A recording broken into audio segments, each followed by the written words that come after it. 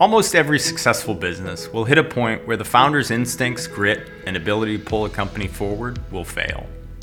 And even if they don't fail outright, the founder's solutions alone become less and less effective.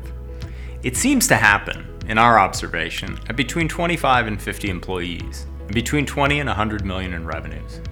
It differs by type of business. For instance, software and manufacturing are very different. And some founders are naturally better managers than others.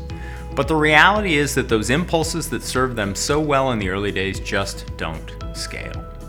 We've read our share of management and leadership books and understand quite a bit about organizational behavior, company stages and lifespans, and business culture in general. We don't mean to rehash or challenge any of it. That's not really our business.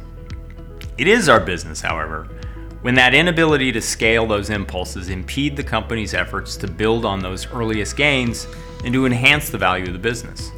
When founders come to us, it's because they recognize that transferring ownership or control of their business, whether for maximum price or legacy or both, will probably require different advisors and experienced perspectives. So what does that all have to do with impulses and scalability? Well, we're like a range extender for the founder's impulses, and we do know how to scale them toward really specific outcomes.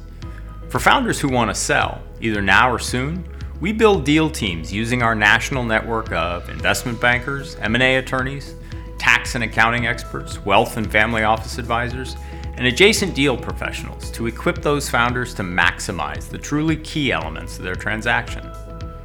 For founders thinking about a sale further into the future, our processes work backward from the eventual capital event using reverse engineered buyer due diligence to focus on the areas that maximize sale price and terms and minimize the areas of transaction risk and value diminution.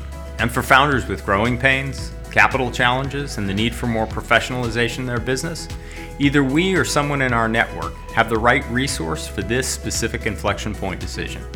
If you're the founder of a successful business and not sure who to call first or next, navigate to candor-advisors.com.